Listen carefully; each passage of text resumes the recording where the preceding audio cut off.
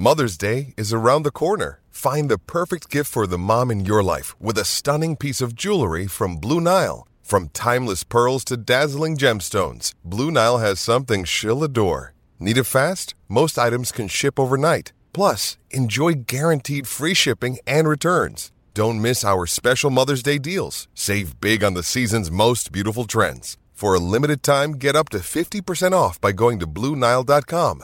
That's BlueNile.com. Another day is here, and you're ready for it. What to wear? Check. Breakfast, lunch, and dinner? Check. Planning for what's next and how to save for it? That's where Bank of America can help. For your financial to-dos, Bank of America has experts ready to help get you closer to your goals. Get started at one of our local financial centers or 24/7 in our mobile banking app. Find a location near you at bankofamerica.com/talktous. What would you like the power to do? Mobile banking requires downloading the app and is only available for select devices. Message and data rates may apply. Bank of America N.A., member FDIC. When you need mealtime inspiration, it's worth shopping Kroger, where you'll find over 30,000 mouth-watering choices that excite your inner foodie. And no matter what tasty choice you make, you'll enjoy our everyday low prices, plus extra ways to save, like digital coupons worth over $600 each week. You can also save up to $1 off per gallon at the pump with fuel points. More savings and more inspiring flavors make shopping Kroger worth it every time. Kroger, fresh for everyone. Fuel restrictions apply.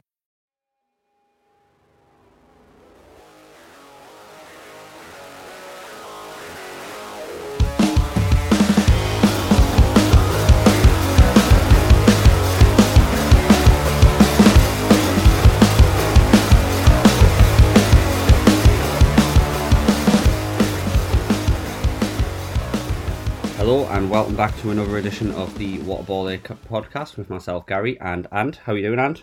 Yeah, I'm alright, mate. Thank you very much. Good. So today we had this discussion last night on WhatsApp that we were going to round up the Wimbledon finals, the tournament as a whole, and then the Euros. So we'll start with Wimbledon, mate. What was your thoughts of the actual tournament? Yeah, I enjoyed it for what I saw of it. I thought on a British point of view, obviously a new superstar in Emma Raducanu did so well getting to the second week. Unfortunately, obviously with a retirement in the fourth round, probably not the way she wanted to finish it, but it's a bright star for the future. Obviously, Andy Murray did he get round 3, which was good for him. Was it round 3 or round 4 against Denis Shapovalov? No, it was round 3. There was only Raducanu in the second week, so there was only one player left in the second week. So I think Murray was 3. Dan Evans probably should have done better in his third round, but lost to Corda, who will go far actually quite in his tennis career. But I thought Evans was the better player, but lost. And Cam Norrie, absolutely no disgrace in losing to Roger Federer. So, but I will say, obviously, for anyone who listened to our little preview of Wimbledon, my selection obviously won, which Novak Djokovic, but my dark horse was in the final. So I should have had a slight bet on that, but I didn't. Overall, like I say, a great tournament. Over the moon for Ash Barty as well to win the women's. Absolutely fantastic tennis player. There was a lot of doubt over her injury, but she was probably the best player in the tournament for the women. So overall, like I say, fantastic tournament. Great to see a British winner in the mixed doubles as well. Neil Shupsky, I think he's called. And also in the men's doubles, Joe Salisbury. So that's great news. So future's looking bright really for Britain. Aye, definitely. I mean, you touched on Raducanu there. I mean, it took me about 5 days to figure out how to say her last name, but you know what? She was brilliant, and I happened to notice on Twitter, mate, that you commented on one of Piers Morgan's tweets about saying that the pressure got to her, and that's what he had said anyway, and then you'd comment on it saying she's like a young lass, how man, do you know what I mean? I think I put something on that on, and then gift him walking off when he was confronted about Meghan Markle. So kids in glass houses shouldn't throw stones. Really, I highly doubt Piers Morgan's going to be listening to this. So but I mean, the less said about him, the better. Really, I mean, he's just irrelevant, isn't he? Probably doesn't know the first thing about tennis as well. So, I mean, Raducanu, obviously, she admitted the pressure did get to her a little bit, but for being an 18-year-old girl, no one knows who you are, and then you're in the second week of Wimbledon on court one, around about 8 o'clock at night. I think she started, didn't she? I mean, so it's a long day. Long day anyway, and she could have easily just said that the scheduling was bad for her or whatever, really, and she didn't. And for me, I thought the scheduling was a bit bad. I probably would have had her on midday or something at the same time as Ash Barty played, because Ash Barty played the winner of that game, and in the day after, on the Tuesday, early on, Ash Barty won in straights. So it obviously took the most out of Emma and took the most out of her opponent as well. Yeah, definitely. I do apologise. Hello, honey. I know. Well, I can see a cat. Such going mental. But Raducanu, obviously breathing problems. The first thing you're going to think is potential COVID symptoms, really, aren't you? So. Well, yeah, but I would imagine they've got a load of lateral flows and everything like that. I mean, I just thought she'd injured herself, but you've got to think as well, is it a panic attack? Is it, you look at Naomi Osaka with her mental health, and like I said, with an 18-year-old kid who probably never expected that, all of a sudden being, the name on everybody's lips at Wimbledon. It's a lot of pressure, and there's a hell of a lot of pressure, and she'll be better for it. She'll come back, and she'll be a lot better for that, I would like to have seen her being given a shot at the Olympics with Jo Konta testing positive for COVID, but apparently she's not high enough in the standings to go for it. So obviously Konta and Dan Evans have had to pull out. So Jamie Murray's now going instead of Dan Evans, which is a really good idea to put him in the doubles. Yeah. Yeah. I would agree, because considering how much experience Jamie Murray has in the doubles as well, 100%. That's it, yeah. But, and also, obviously, just touching up again Wimbledon, what a superb tournament Novak Djokovic had. Barely dropped a set, absolutely on fire in his semi-final game. The final, Berrettini probably took him a fair bit, and although Berrettini's nerves at the start were there for everyone to see, he won the first set, and he thought, and really it just angered Djokovic, and Djokovic just ended up just completely, annihilating him. He's in a league of his own at the minute in tennis. There's Novak, and then there's everybody else. He's absolutely amazing, and he'll go on and to get 25 to 30 trophies. And for me now, we need to start talking about Novak as being, the greatest of all time in tennis. Your Federers and your Nadals, and Pete Sampras's, Andre Agassi's, and that. You've got to now start, really putting him at the top of that list. For me, he probably is, because he's just absolutely phenomenal. Such a great tennis player. He's brilliant. I mean, you touched on there, obviously, the final with Berrettini. I remember texting you going, Berrettini's getting, mauled here, and how he turned it round in the first set, I have no idea. I was literally sitting there watching. I was like, are you watching this? I think you were at work, weren't you? And I was. This is insane how he's turned that round. But, he'll win a major though, Berrettini. He'll probably win Wimbledon one day. But there was so many good young players. Obviously Medvedev, who did very well. Shapovalov. I probably said that wrong, but he was fantastic. Played a really, really good, had a really, really good tournament. That other Canadian lad with a double barrel name, I can't remember what he's called. Yeah. It's a long name, isn't it? And the Hungarian guy who knocked Federer out, he played some really good tennis. Nice little, serving volleyer, which we all thought was dead in tennis. He was fantastic. I do think that's the end of Federer, I must admit. I can't see him coming back next year. I think that's probably his last Wimbledon. He's not going to the man's 39-year-old, his knees are giving up. It would have been nice for him to go out on a high, but I just can't see him coming back now. I think that's probably it. Yeah, he's just pulled out the Olympics as well, hasn't he? Yeah, with his knee. So the last thing he wants to do is, go into, I'd say do a couple of more pressure on his knee. But then the last thing he wants to do is go out at, say, world number 50 or world number 60 when he's still in the top 10 at the minute. He's world number 9, and, go out with a little bit of, go out with dignity. And he's probably done a year or two too many, but he's obviously thought he could still do it. Him and Novak at 2019 Wimbledon was one of the best games of tennis I've ever seen. But listen, at this age of 39, there's so many up-and-coming young players now who are, going to be very, very good. So it's probably time for him to, pass the baton on, I think. Yeah, like I think he obviously is going to go down as one of the best ever. But his knee's not going to hold up forever. You could well be right there. I just want to touch on with you, Ant, as well. Andy Murray, like considering he's came back from injury, I thought he played really well, especially against Oscar Otter. I know the game went on till 10:30, but it was a really good game to watch. Like, yeah, I mean he's another one who's questioning his future, isn't he? Because I don't think he played very well when he got beat off Shapovalov. I know I'm saying that name wrong, so but he didn't play to his best. But in the 2 games he did play, he played very, very well, and hopefully it's the start of his recovery. But I mean, only Andy will know what toll it's taken on his body. I mean, he is going to the Olympics, so fingers crossed he has a good Olympics. I don't think for 1 second he'll win, but hopefully he has a good Olympics. It's nice to see him back. He's 100% confirmed that. Pardon? Has he 100% confirmed he's going? Because I know a couple of players are dropping out last minute. He's named in the team, so we'll see. But I don't know. I don't think he's got a Grand Slam left in him. There's too many good players out there now who are up and coming. The likes of like Dominic Thiem, who wasn't even at Wimbledon. Tsitsipas, who I don't think he likes grass, but he's a good clay player, good hardcore player. Yeah. As I mentioned, Korda before, he's up and coming. There's so many up and coming young players who did so well at Wimbledon, and for me, I think it's just left Andy behind a little bit, and that's just down to injury. It's not down to form or anything like that. It's just his hip. Yeah.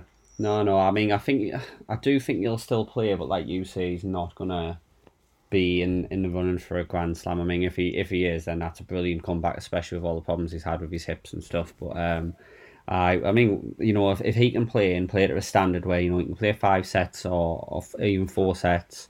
Most tournaments, that's good for him, I think, really, and I think that's probably what he's just expecting to do. But yeah, I don't see a Grand Slam for Andy Murray anymore, unfortunately, because he's Britain's best. Well, was Britain's best. Obviously, Dan Evans is English number 1 now, isn't he? British number 1. Yeah, he is. Yeah, so, yeah. But I think he did all right. He got as far as he could, really, to be honest. He did, yeah. Like I say, he had a hard draw anyway. So for him to win one game, was what I said in our preview. For him to win one game would have been a huge thing for him, and he's done it. So he can hold his head out high. But like I say, I'm just not sure. I'm not sure as well. The kind of thing what you've touched on there, saying that if he's happy to play 4 sets, 5 sets and stuff, but this is a guy who's won Wimbledon twice, and he's I think 3 or 4 time major winner. He will want to win the Grand Slams, and if he can't do that, he probably just won't bother putting his body through it. Not right, then. No, I really don't. I think he's just he's out there to win everything. I think, and he in that winning mindset, it's hard to get out of. I think, which why they put everything into getting back from injury and stuff. But if you can't compete with, he's a mile behind Djokovic, and if you can't compete with those up-and-coming players as well, then he's just going to slide all the way down the rankings, and he's quite low as it is anyway due to his injury. So I'm not sure. I think it might be the last time we see Andy at Wimbledon as well, I must admit. Oh, well, only time will tell. We'll see next year, I guess, really, hopefully, when we're not in a pandemic. But I want to touch on as well with the women's draw. So the first thing I want to touch on with is a couple of players who we mentioned in the last podcast. Sofia Kenin, Elina Svitolina and Bianca Andreescu all went out really early. I was quite surprised at that. Yeah, Kenin set a world record for the most unforced errors in one match. So that tip was really bad for myself. You know what? It just shows how open the women's draw was, and women's tennis is at the minute. Obviously, Serena's on her way out. I mean, she got an injury. She slipped. Hopefully, she comes back for one more. I just can't see it again. I think Serena and Roger might both retire after the US Open, but we'll see what happens. But again, probably another changing of the guard there with Ash Barty win.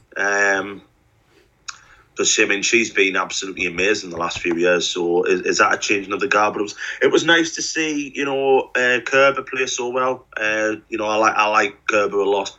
I thought she played very, very well. I thought Pliskova played well in the final. Yeah, she did. She could go a long way. I thought she was very good. Sabalenka, the second seed, did well to get as far as what she did, really. First Wimbledon semi-final, so that was good for her. And obviously, as we said, the up-and-coming girls, Emma Raducanu, 4th round, Coco Gauff, 4th round. The future's bright in women's tennis, I think. I was really, really, really impressed by Golubovic, the Swiss player. I thought she was fantastic. Thought she played some really, really good tennis. She went out in the quarters, I think. Yeah, she got a bit of Pliskova in the quarters, but I really liked the way she played. So, yeah, it was good. And luckily as well, no serious injuries. There was a couple of them who fell, wasn't there? And you see that all the time at Wimbledon, because obviously natural court that they've got, and it's only a natural surface, you know what I mean? And a few of them did slip, but glad that nobody was seriously injured. Yeah, I mean, I was, I don't know whether or not I was disappointed in Bianca Andreescu going out in the first or off. Elise Cornet really played a good game, because obviously she beat her in straight sets, 6-2, 6-1. Mm-hmm. And I'm probably giving Elise Cornet a bit of a disservice there. She probably played a really, really good game against her, but Andreescu, to me, just didn't look like she showed up. And I remember, obviously, because I thought Svitolina would do well with the women's, Elina Svitolina, and I remember messaging you going, she's not going to get past the second round the way she's playing. And obviously she didn't get past the second round. She literally just breezed into the second round. She was lucky enough to get there. No. Yeah, I think both of our tips went out in the second round, didn't they? So it just goes to show how open and how competitive the women's side is at the moment. Because there's players who, I mean, you look at we're saying a name a lot, but you look at Raducanu, and Raducanu beat 2 seeds. They weren't fluky wins either. She was absolutely dominant in all 3 of her games. She hadn't lost a set until she lost a game against Tomljanovic. So that goes to show how open it is. Same Coco Gauff, who is a great young tennis player who will win majors one day, but at the minute it's just a little bit, there's still just that little bit more to go, isn't there? She looks a much more powerful player, obviously, granted 2 years later from the 15-year-old to the 17-year-old, but she looks a much more powerful player, even in a couple more years when she's got more experience, more game experience, she's going to become a much more physical player. She definitely will win majors, 100%. Mm-hmm. Oh, yeah. I mean, she'll probably go on to win, 10 or 11, I think. But hopefully there's some more young players who are ready to, take that step. I mean, Ash Barty's only 26, so it's like, she's still got 5-6 years at the top. And she's going from strength to strength. You've got Osaka to come back, whenever she decides she wants to, play again. So there's still some wide open players, and obviously there was a few injuries. Obviously, Conta, she missed out. Halep, who is she was still the reigning Wimbledon champion, and she's going to want to come back and try and win again. So it's great. I must admit, I think the women's side of the game is really thriving at the minute, because there's so many players who are top quality and so many young ones coming through. So it's definitely something to keep an eye on. I agree with that. Like, I think this Wimbledon tournament, I think I enjoyed probably watching the women's game more than I did the men's, to be fair. I thought there was better, more competitive matchups. I don't know why. I think a lot of the ladies in the tournament just wanted a lot more than some of the lads, to be fair. Yeah, I mean, it's hard for the men as well when you've got such an outstanding player in Djokovic, who is just, he's literally, a level above. He's a level above what he was playing 5 years ago, and he was brilliant then. He's just getting better and better and better, and it's hard then when you're probably going to lose. You know what I mean? He didn't look troubled in any of his games. Even he lost, the first set of his first game against Jack Draper, who did so well. But then I think in the third game of the second set, Djokovic broke him, and literally just went, it's game over now. Because he just, as soon as he got into his rhythm, and he just kept that up all the way through the tournament, he's just amazing. I'd love to go and watch him play, properly. I think he's an absolute, colossus of a tennis player. Same. I mean, I looked at how much tickets would be for Wimbledon centre court, and obviously they get more expensive the further in the tournament you go. Obviously, quarters, semis, final, and all that sort of stuff. But like Djokovic, I'd love to watch Barty play. I'm so impressed with how well Barty actually did play. Granted, yeah, she's the world number one, but she has had problems with injuries as well. and she was fantastic, absolutely fantastic. Yeah, and she couldn't go home either after the French. Yeah, because she's literally like on a 9-month tour, and she's not allowed to go home because of the COVID laws in Australia. So that takes a lot of mental and physical bravery to do that. And that really needs to be publicised of how well she's actually done to win Wimbledon. Considering she hurt her hip just before the French, right, and couldn't go home to recuperate. Obviously, should have got to see obviously some great physios in Europe. You know what I mean, to get her fit, but. She was another one as well. She didn't really look in that much trouble, even in the final. When Pliskova came back, he still thought Barty was going to win. So, yeah, fair play to her. And, like I say, her physical and mental courage needs really to be highlighted there. Aye, definitely. I mean, well done to Novak and Ash Barty. They played brilliant in all the tournament, to be fair. They wouldn't have got there at the end of the day to the final if they didn't. But overall, I thought it was a good tournament. Like you said there, when you touched on it before, the women's game was wide open, which was class to see. But yeah, on to the next one, which I think is at the US next. Yeah, US Open's the final one. Yeah. Interesting to see who takes that. Probably Novak again, to be fair. I don't think it's probably Novak's favourite surface. So I can't say beyond him again. To be honest, I think he'll win that quite comfortably. Well, we'll see. We'll probably end up doing a little bit of a review on the US as well, so see where we go with that. But obviously another sporting event that was going on at the same time as Wimbledon, even before Wimbledon, and then obviously finishing on the last day of the same day, the Euros, mate. So let's just round it up. I mean, obviously, as much as it hurts us to say this, congratulations to Italy because they won, but us as English supporters can't take it away from how well we've done. We took a team of 26 players who I think was our youngest English team, wasn't it, in a long time, and they were brilliant, literally model professionals. People should be looking up at players such as Declan Rice, Calvin Phillips, Bukayo Saka, Jadon Sancho, Rashford. I mean, obviously, we touch on the racial abuse and all that sort of stuff, which was disgraceful to see, in all honesty. I mean, how you can't call yourself English fans if you do that, No, and I mean, to be honest, what's kind of hurting me the most about all this is the likes of Jadon Sancho, who came out yesterday, and Saka's just come out today, and I think Sancho said, well, I'm used to it now. And Saka said, I knew it was coming. And that's the kind of worry I've got about the whole it's all the social media kind of thing. Listen, anyone can be brave enough to type whatever you want on a computer screen. You know what I mean? And it's such cowardness, to be honest. And it's not. I mean, it's not their fault. Donnarumma's made two, good saves. You expect Donnarumma to make them saves. Rashford's, I mean, I'm not a fan of the sticky run-up anyway, when the stop-starty run-up. I'm not a fan of that. But, Rashford's probably done that 9 times out of 10 in training and scored. And, he was the width of the post away. Sancho and Saka, they weren't the best penalties, but they still needed saving. They put that, the goalkeeper goes the wrong way, they both look like good penalties. So you can't blame, a 19-year-old kid who's took the 5th penalty. You want to be commending him for the bravery he's done to step up. I mean, we had the likes of Raheem Sterling and Jack Grealish, who, our playmakers, our, so-called, game changers, game winners, who didn't get to step up. And I know they've all said they all want to take one. And it was up to Gareth Southgate. And I will say, Gareth Southgate has put his head on the line and said, look, it was my decision. So for me, why is anyone having a go at anyone for missing a penalty? Listen, I play Sunday League, and I know how hard a bloody penalty is to score in the Sunday League. Man, imagine the pressure there in front of your home crowd. Having to score to keep your team in it. You're 19 years of age.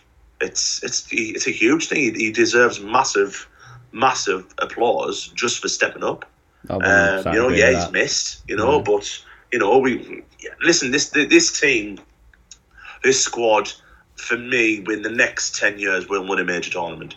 They are getting there. They're getting very close. And, Remember, 5 years ago when we were getting beat off Iceland, you weren't seeing this in 5 years' time.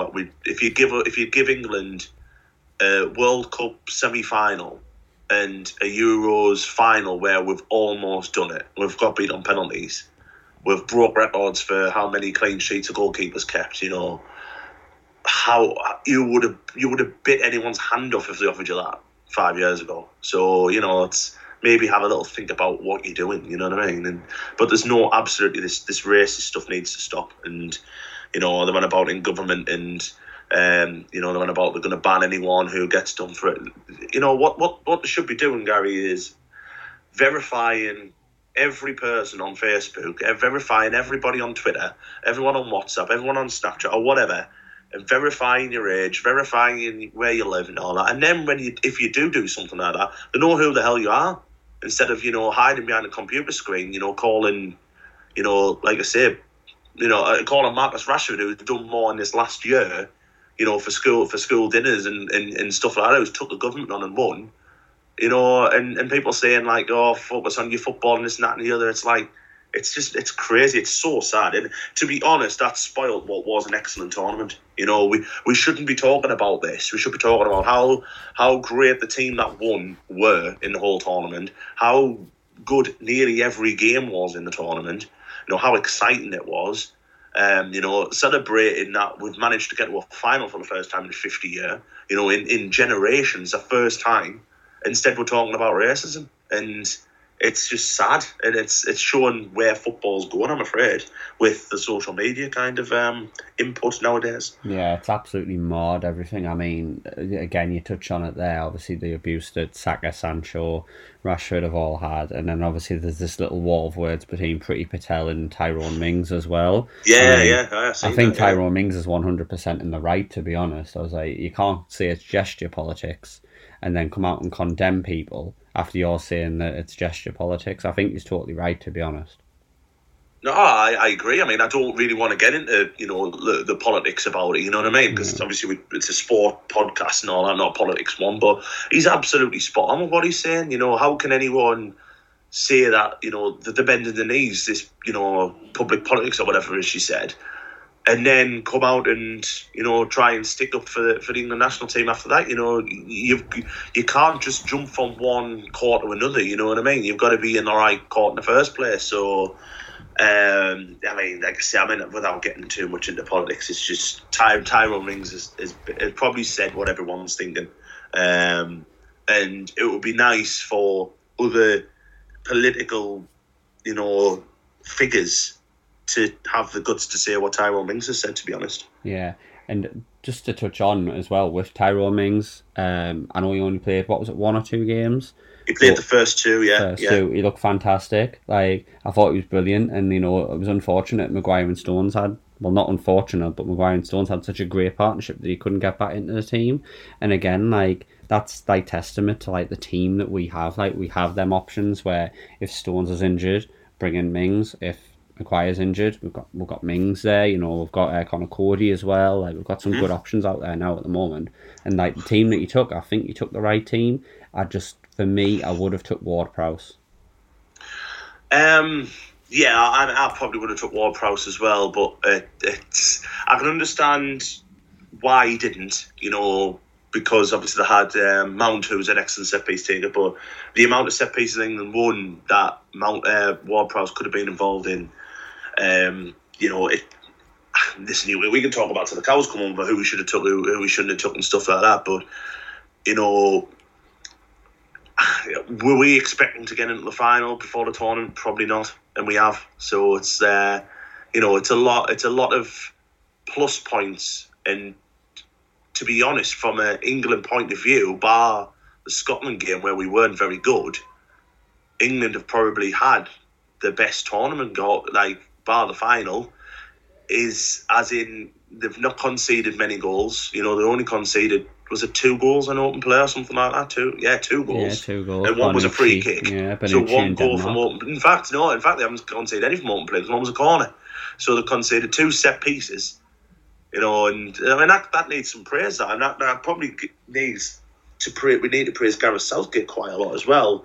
I'm not sure he got the final right. Once we went 1-0 up, we were very defensive, but that's the way he wants to play. Defensive-minded coach. He's a defender, so he's going to be. But I think it's just time. Instead of saying, we should have done this, we should have done that, just celebrate how well we've done. There's a World Cup at the back end of next year, and we're going to be one of the leaders for that, I think. So it's all good. It's all looking good, I think. It is. Really 100% agree with you there. Like, I do think we have a good nucleus of players. I mean, when me and Carl did the England podcast, like the future of England, there's just so much quality out there. Shame that we didn't see a bit more Jude Bellingham, but he's obviously going to be in the World Cup squad, and then he's going to be in future Euro squads. But yeah, I mean, we're going to have to probably touch on to Italy. I mean, what did you make of their tournament? Obviously, they won it at the end of the day. I mean, what did you make of the way they lined up with Mancini, like the way their team worked? Italy were the best team in the tournament and rightfully won it for me. From the start, they looked very, very impressive when they beat Turkey 3-0. What they did very, very well, which also what England did to a degree, was matched experience and youth. Italy have got some fantastic young players up and coming, but blended it lovely with the experience of like Chiellini, Bonucci, Immobile. They were by far for me the best team in the tournament. Had a hard, not the easiest of groups to get out of, but they also had a hard run to the final. They had to beat Belgium. Was that in the quarters or the semis? It was the semis, wasn't it? Semis, yeah. Yeah, which was. For me, you've got to say that's a difficult game. Belgium, the golden generation of Belgian football again failed to deliver. And they had. I think they probably are going to be the biggest losers of this tournament, considering the players that they've got. But sorry, going back, I got sidetracked there. Going back to Italy, just every game they looked great. Even when they played Wales and they played the reserve team, they still looked amazing. They were just fantastic. And Mancini really needs a massive pat on the back for changing up what the Italian football kind of stands for. Really, instead of the sitting back defensive football which he used to, the attack now. And they've got some fantastic players, and they're probably going to be a team to watch at the World Cup as well. Going to be very, very. Very hard to stop. I think they've got Donnarumma in goal, absolutely superb goalkeeper. I don't think he should have won Player of the Tournament. I will say that, and I am being slightly biased here, but I think Jordan Pickford deserved Player of the Tournament for breaking all sorts of records, and his performances for England, especially against Germany and in the final, were tremendous. But. Yeah, but like I say, Italy, they had a hard game against Austria, in the round of 16. Got through it. It was additional time, wasn't it? They got through, but it was every squad, like all the squad players that they were bringing in, like Chiesa, who didn't start the tournament, ended up being one of the best players. Pessina, who was coming on. They were just, all of them were doing a job, weren't they? You know what I mean? Barella, Locatelli. They were fantastic, and they played some great football. They were deserved winners, and massive praise for Jorginho for that penalty as well against Spain in the semi-finals, because that was unbelievable. Yeah, I mean, I think apart from obviously the way they've lined up, I think you can't take away their centre mid. I think it's very overlooked with Barella, Verratti, and Jorginho. Like, I think they had a good understanding of one another. Verratti, I think, had the most tackles in the tournament. Obviously, he didn't ever get sent off or anything, which that's testament to the way he plays his game. Barella, if Barella wasn't playing, Locatelli came in. Locatelli got a brace, didn't he, as well? Mm-hmm. He got a brace and then got dropped for the rest of the tournament. That's how strong they were. That's how strong they were. A class squad, and it was nice to see. Like I said, they won it the right way. They played some lovely football at times, even against England in the final. They were, we couldn't get the ball off them half the time, and they were just deserved winners. And it's nice because I think everybody kind of likes Italy. You know what I mean? Like the whole of Europe would have wanted Italy to win, bar English fans. You know what I mean? And bar England in tournaments, I always look for Italy's results. So it's nice to see them win something. I would have loved for it to be England, but our time will come. I'm fairly confident of that. Another player as well, who I know you said you were a big fan of, like I've seen him obviously in the Italian leagues and stuff, and I rate him myself. Who had a brilliant tournament, just unfortunate with injury, was Spinazzola. Thought he was fantastic. Yeah, he was fantastic. Yeah, both the fullbacks weren't they? Though they were both excellent. But he was tremendous, and probably one of the players of the tournament as well. Had he'd played the semi and the final, I think he would have been up there as well. But yeah, he was great, and it'd be interesting to see all these players now in the Champions League and all that next year, and in the World Cup in a year and a half time. So I think the whole of Europe as well, because France will come back. There's no way France can be as bad again. Belgium will come back. Germany have got a lot of young players up and coming. England and Italy are going to be, favourites there. Spain surprised everybody really getting to the semi-finals. It's hard to say that about Spain because they didn't, take any Real Madrid players or whatever, but they were justified. They got through the semi-finals and they were a penalty kick away from getting there. Yeah. So I think, although the weather is going to be very difficult over in Qatar, but I think next year the winner of the World Cup will be a European team. Yeah, I mean, I've got an interesting question for you. Just one more time on Italy. I know Spinazzola was a brilliant left backer, but like a few of their left backs I've seen play, like they've got a left back coming through called Pellegrini. They've got a left back coming through called Fran Botta. And then I've got Emerson from Chelsea. They've got a lot of good options there, so it's going to be quite a competitive position. But a question which I've got for you, and Bonucci and Chiellini, they're not going to be at the World Cup as far as I can see. One's 36, and I think there's Bonucci 34.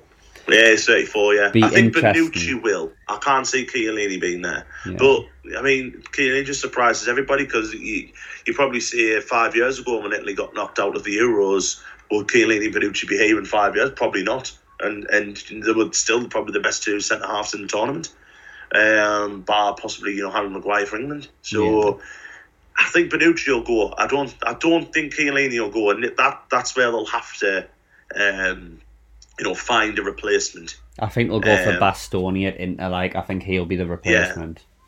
Yeah. I mean them two though, absolutely phenomenal centre halves. And it was nice, as much as like I say, it was hard to see England lose. It's nice to see the Italians and that Italian team do so well. So fair play to them, really. No, I totally agree. I got a couple of questions for you though about the Euros as a whole. I want your honest opinions. So obviously, besides England, Italy, who were the final, who was the team you most enjoyed watching throughout the tournament? Denmark. I thought Denmark were fantastic, obviously, with what happened to Christian Eriksen.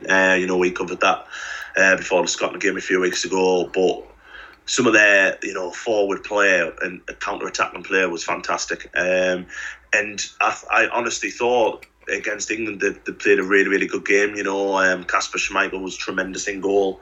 They just ran out of steam in extra time. That was the problem. But I thought the way from the way it started, losing Eriksen and losing the first two games to get to the semi-final was phenomenal. I thought they were great. I thought the Czech Republic were excellent as well.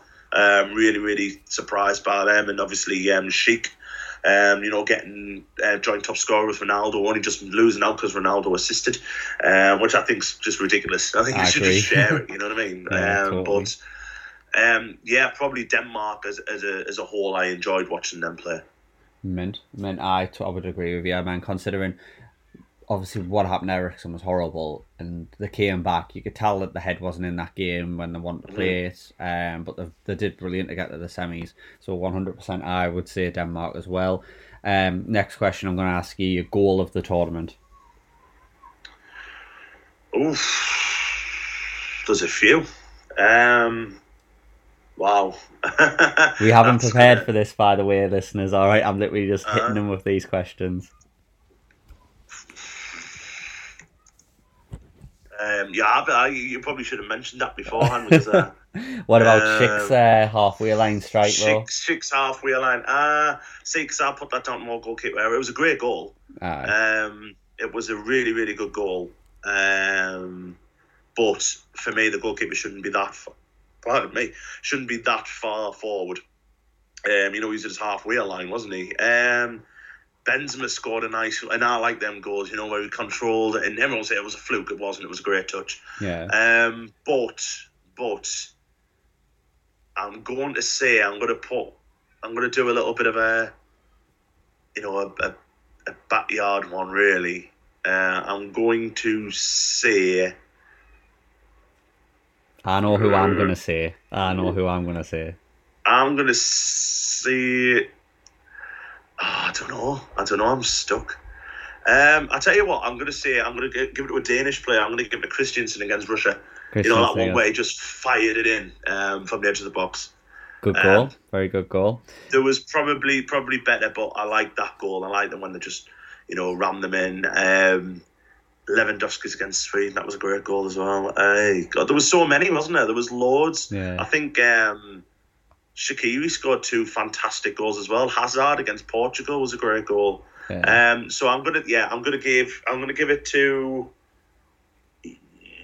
Christensen. I'm gonna Christensen, give it to Christensen, but very close second Benzema. Fair enough. Mine. Obviously, Schick's goal was brilliant, but like you say, it was goalkeeper error. I think he won goal of the tournament as well. But for me, I'm going for this goal because it was out of nowhere and it won them the game. Lorenzo Insigne against Belgium, the Rocket. Oh yeah, outside the box. Yeah, I thought that was a beautiful goal. He scored 2 though, didn't he? Because he got a great one against Turkey as well. Against Belgium, because that obviously was the decider of the game, really, wasn't it? Because it finished 2-1 then. Yeah. But, that was a great goal. That's a good shout as well. Yeah, there was so many to choose from. I was really impressed with that goal. But it was just a great tournament. It's like I say, a few tournaments, especially I think World Cups, because a lot of also ran teams get in, which it's fair enough, but they're obviously not as good as like the South Americans and the European teams and stuff like that. But it was just great to see that every game was exciting. There wasn't really a boring game. Yeah. Every game was exciting. All the groups were exciting. I mean, the probably the only boring game was England versus Scotland. That wasn't a great game, but it was just a great spectacle. Obviously, we waited an extra year for it. It was great to see the crowds back. Obviously, bar the unpleasantness at Wembley beforehand and after the game, it was great to see Wembley lit up. It was great to see England do well. It was just a good tournament and what we all needed, just to chill out a little bit away from everything. I mean, we went to watch it in a pub in Down, didn't we? Before game, thoroughly enjoyed ourselves on all 4 occasions. It was just nice to have that kind of freedom back, which had gone last year. You know what I mean? To have jumping up and down, celebrating and throwing pints at each other and whatever, throwing you over a table, it was just, it was great to feel normal again. And I think that's something that you kind of took for granted before all of this COVID stuff happened. Being able to go to the pub with your mates, watch England and have a good time, which we all had. It ended, it didn't end, the best, and we were all heartbroken, but, it was nice to have that kind of, freedom to do it again, which totally. All in all is all. That's all it is. In football, you just enjoy it. I totally agree with you there, mate. I totally agree with you. Like it was good to have that interaction again, really, with people. So there was fans. Can you imagine if they did go ahead with it last year, and we're just talking, watching it on Skype or Teams or something, with no crowd in? It's just, the crowds make football. I don't care what anyone says.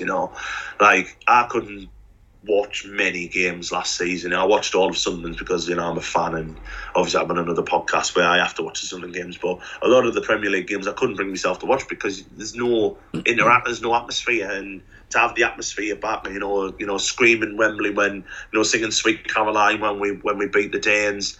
It's what it's all about. That's what it's all about. And I think Gareth Southgate had said that. Football is nothing without supporters. No sport is anything. You look at, we talk about Wimbledon, and can you imagine Wimbledon just empty, and you could hear everything of the court. It wouldn't have been as fun. I agree. So it's great. It's great having them back, and fingers crossed this is the start of of getting back to normality. You know what I mean? Yeah, 100%. Totally agree with you there. And obviously, off the back of that, the next tournament's going to be the World Cup in Qatar. I want to ask you a question coming off the back of Euros, going into the World Cup. obviously we saw a lot of young players. So who's your young player to watch out for at the next major tournament, the World Cup? Probably Saka from England. Thought he was superb in all the games he played. I didn't really see much of him for Arsenal. And I always thought he was a left back. So to see him play, attacking right midfield and playing without fear. 19 years old. I think he was a left back for the England under-21 teams. Eddie Bouveroy played him as a left back. So yeah, I always thought he was a left back. So to see him, attacking and doing such a good job, got an assist for our first goal against Denmark. He was fantastic. He was very, very good. Denmark wasn't with Ukraine, so in the quarters. But I thought he was absolutely fantastic. So I'll give it to a Brit. I'll give it to Saka. I mean, Saka, massive fan of him. Have been since obviously broke onto the scene. For me, yeah, Saka is up there. Bellingham's going to be a player to watch.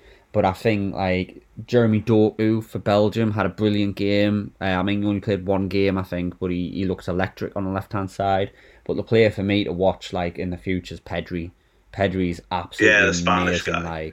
Absolutely. Yeah, class. he had a good tournament as well. Yeah, he was very, very good. I mean, I think he's gonna be the big Spanish star in 2, 3, 4 years time. Because he'll be the next big thing to come on Barcelona's scene. He's the next their version of Iniesta. He's gonna be there probably all his career. Yeah, what Spain are lacking is a striker. Although Morata did the best he could and scored a couple of nice goals, he's not an out and out finisher. If Spain can get a finisher, then there'll be a huge force again. But that's where they're lacking at the minute. But yeah, that's also a great shout. I mean, they desperately need a forward. I mean, they might end up eventually playing a false nine and play Ferran Torres up there, because I don't really know off the top of my head any great Spanish forwards who are young and up and coming. They've got good Spanish forwards. They've got Arcelsa, they've got Moreno, and they've got Morata, but none of them are wholly consistent. So they wouldn't say they wouldn't look at Harry Kane and Karim Benzema or Romelu Lukaku, Immobile for Italy. They're a step up. They're world class level footballers, and Morata as much as he does his best, isn't in their league, you know what I mean? So they need that top quality striker to, the one who's going to score a goal on half a chance. It took Harry Kane a while to get going in these Euros, but once he started scoring, he couldn't stop. Hopefully they can get one, because I do like Spain. I think they're a great, nation and play football the right way, but they're desperately for just a goal scorer, even a poacher in the box, like a Morientes style player. You know what I mean? Just someone who's going to get a goal in the times where you're not expecting one. Yeah, no, that's a great point. I think it was nice to see Euros back, and it was nice to see Wimbledon back as well. It's good to have the crowds back. Like you said before 5 minutes ago, the crowds made a tournament. I couldn't have imagined the Euros or Wimbledon. Exactly. I mean, I'm watching the Open now on Sky, and there's crowds there. And even on golf, you can you kind of don't really get involved with the crowd, but it's just better having that crowd interaction. And it's just a lot better. It's a lot better with fans there. And like I say, the Euros and Wimbledon have both been, you would say, successful tournaments. So, long may they continue. And, we've got the Olympics coming in a week and a bit's time, but that's going to be without crowds. So is that going to be as exciting? Probably not. I don't think you can get excited for the Olympics without crowds being there. The triple jumpers and the long jumpers and the high jumpers, bless them, won't be able to get the crowd to clap them and all that, to gee them up. Yeah. So, so it's something that you kind of, I think you take for granted. Again, like I said before, you take for granted that a few thousand fans at the stadium can make so much difference and so much noise, but they can. Yeah. Just final one for your hand. You said you were watching the Open there, Royal St George's. Who's your pick to win that? Tommy Fleetwood. Ooh. Basically because he's the one who's on my screen at the minute. We'll go Tommy Fleetwood. Good shout. I watched a little bit of it this morning because the coverage started at 6:30. I'd love to see Jordan Spieth win it. Or that Lewis Ousthuizen, the African lad? He's had good form coming back, and then obviously personal favourite of mine for no apparent reason whatsoever, Richie Bland, but he's never going to win it. Like, no, he hit the first shot they did, didn't he? He got the honour of having the first shot. Did he? Fair enough. I mean, Brooks, I'm going to pronounce this right this time because I know you had a go at me for not pronouncing his name right. Brooks Koepka, is that right? Yeah, that's it. He could stand a chance. I like his little ongoing feud with Bryson DeChambeau, to be fair. That's quite good. I have no idea what's going on between them two. Like, it's crazy, but yeah, like, I mean, I probably won't get to watch much of it because I've got work commitments, tomorrow and Saturday, so I won't get to watch much of it. But yeah, like I said, I just picked the name out there, Tommy Fleetwood. So he nailed his putt, so there we go. Fair enough, mate. Fair enough. Well, it's been nice catching up on the podcast with you, mate. Talking about Euros, talking about Wimbledon. I'm sure we'll be back very soon with our next topic of conversation. Yeah, I mean, I'm in the background trying to get a few guests on for the Premier League season. The Football League season starting again. I've got a Premier League guy and I've got a Championship guy. I need a League 2 person. So if any League 2 podcasts are listening, get in touch. That'd be cool. The person I wanted's got too famous now. So. Fair enough. But that season's fast approaching. I mean, we'll have to do a pod with our, players to look out for, from the signings that's been made. I'm going to put one out there right now. Patson Daka for Leicester, Zimbabwe forward. I'll put that out there, but we won't talk about that. I haven't really paid attention to football since Sunday, so I'm having a week off football at the minute, and then I'll come back into football next Monday when the season gets going again. I think. Aye, but a week off after the Euros. Yeah, you can have a week off. Fair enough, mate. You're on annual leave from football duty now. From footy, yeah. But mate, be nice. Gets broken, when your heart gets broken by a girl, you don't go straight back in the next day. You know what I mean? You have to wait. It's the same with football. You've got to just, have the hurt for a week or so, and then slowly get back into things. Definitely. I mean, I was upset on Sunday, but the less said about that, the better, really, I guess. Big boys do cry sometimes. That's it, exactly. But mate, it's been great catching up with you, talking about Euros, talking about Wimbledon, and obviously talking about the future of a lot of the national teams as well, which is great. We'll be back soon. We will, yes, yeah, I'm sure we will. Everyone take care and stay safe as always.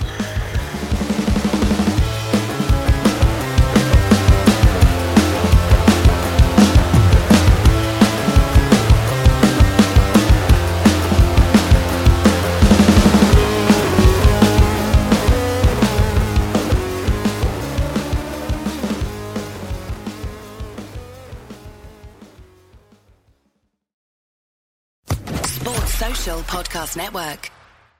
Hello, it is Ryan, and we could all use an extra bright spot in our day, couldn't we? Just to make up for things like sitting in traffic, doing the dishes, counting your steps, all the mundane stuff. That is why I'm such a big fan of Chumba Casino. Chumba Casino has all your favorite social casino-style games that you can play for free anytime, anywhere with daily bonuses. That should brighten your day a little. Actually, a lot. So sign up now at ChumbaCasino.com. That's ChumbaCasino.com. No purchase necessary. VGW Group. Void where prohibited by law. See terms and conditions. 18+.